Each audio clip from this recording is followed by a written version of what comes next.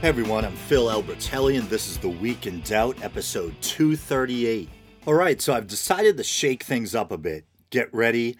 I'm becoming a born-again Christian, and from now on the show's gonna be all about praising Jesus. Kidding, obviously, but I am planning on broadening the range of topics I discuss on the show. Usually I discuss news stories having to do with religion and or atheism. Here and there I release these special documentary episodes. But now in addition to all that, I want to cover some paranormal or offbeat subjects as well. Don't worry, I'll still be coming at it from a skeptical perspective. So I guess it will kind of be like Skeptoid, minus the abundant ads and the whole eBay scandal. Yep, I went there. That was awkward. Just teasing, I actually like Skeptoid. It was one of the first podcasts I ever subscribed to, and I still listen to it to this day.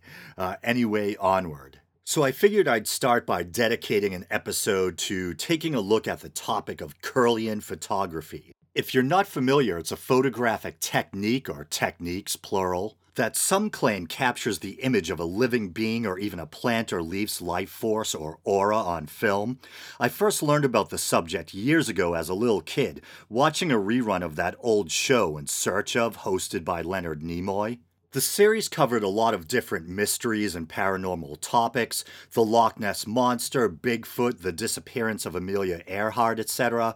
For some reason, the episode on Kirlian photography really stuck with me. I'm not sure why. When I think about it, personally, the idea of a giant plesiosaur living in Loch Ness seems a lot more exciting than supposed auras showing up in photographs. But the mind works in mysterious ways, and who knows why certain things tend to stay with us over the years. I have to admit with some embarrassment that despite the fact that I've known about Kirlian photography since early childhood, I wasn't aware of the proper spelling until I researched this episode.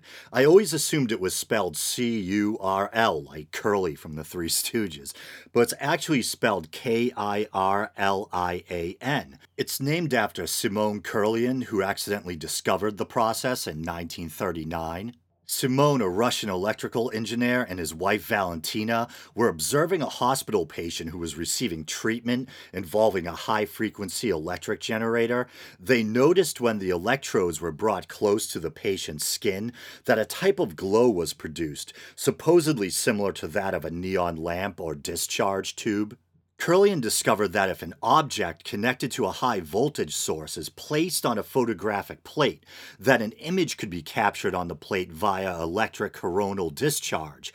And you might be wondering just what the heck is a coronal or corona discharge? I viewed numerous definitions, and the one that seemed the most concise comes from freedictionary.com. So here's the definition: an electrical discharge characterized by a corona and occurring when one or two conducting surfaces, such as electrodes in a gas, is shaped such that it concentrates the electric field at its tip and ionizes the surrounding air.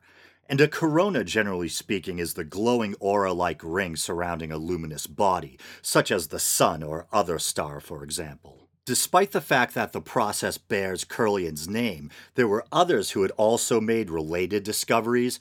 In 1889, a Czech man named B. Navratil had coined the word electrography. In 1896, a Frenchman, H. Baraduc, created electrographs of leaves in human hands, and in 1939, the same year Kirlian made his discovery, two Czechs, Pratt and Schlemmer, published photos depicting a glow or aura surrounding leaves.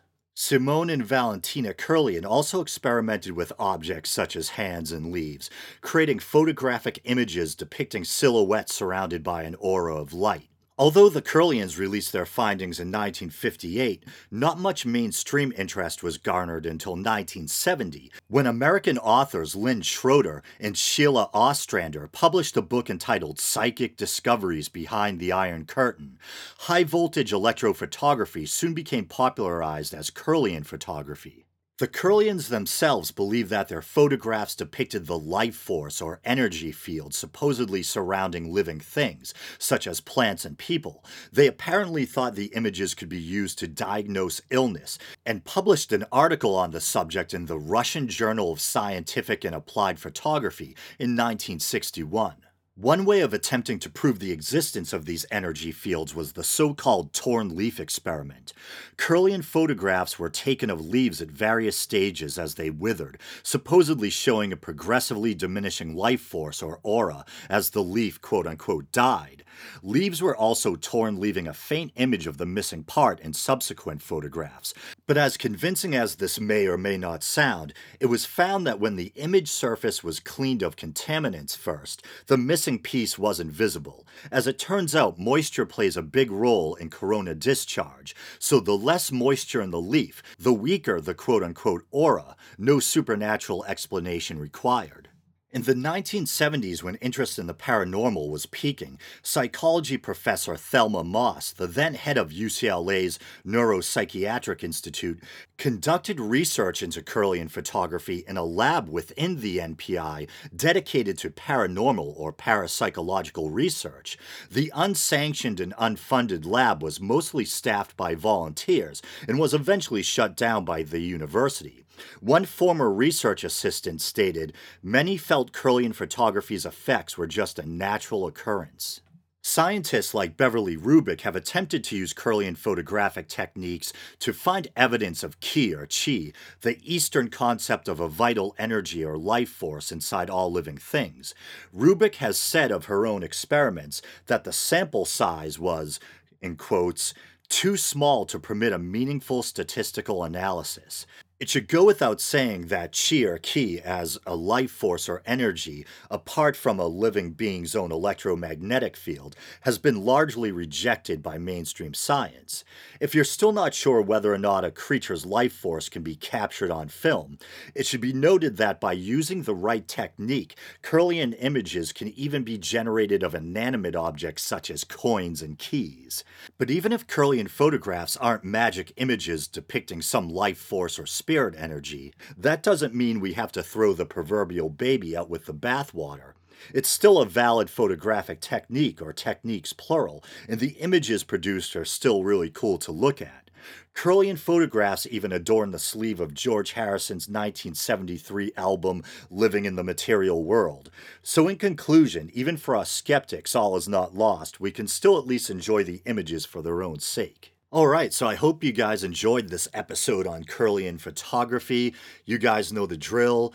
Please like the Facebook page. Please follow me on Twitter. Please check out the YouTube channel. If you do check out the YouTube channel, please remember to like and subscribe. If you want to help the show out monetarily, you can use the PayPal widget at the bottom of the Podbean page. Just go to Podbean, Podbean, and look for The Week in Doubt and scroll down. Or you can go to patreon.com/The Week in Doubt and help the show out for as little as 99 cents a month.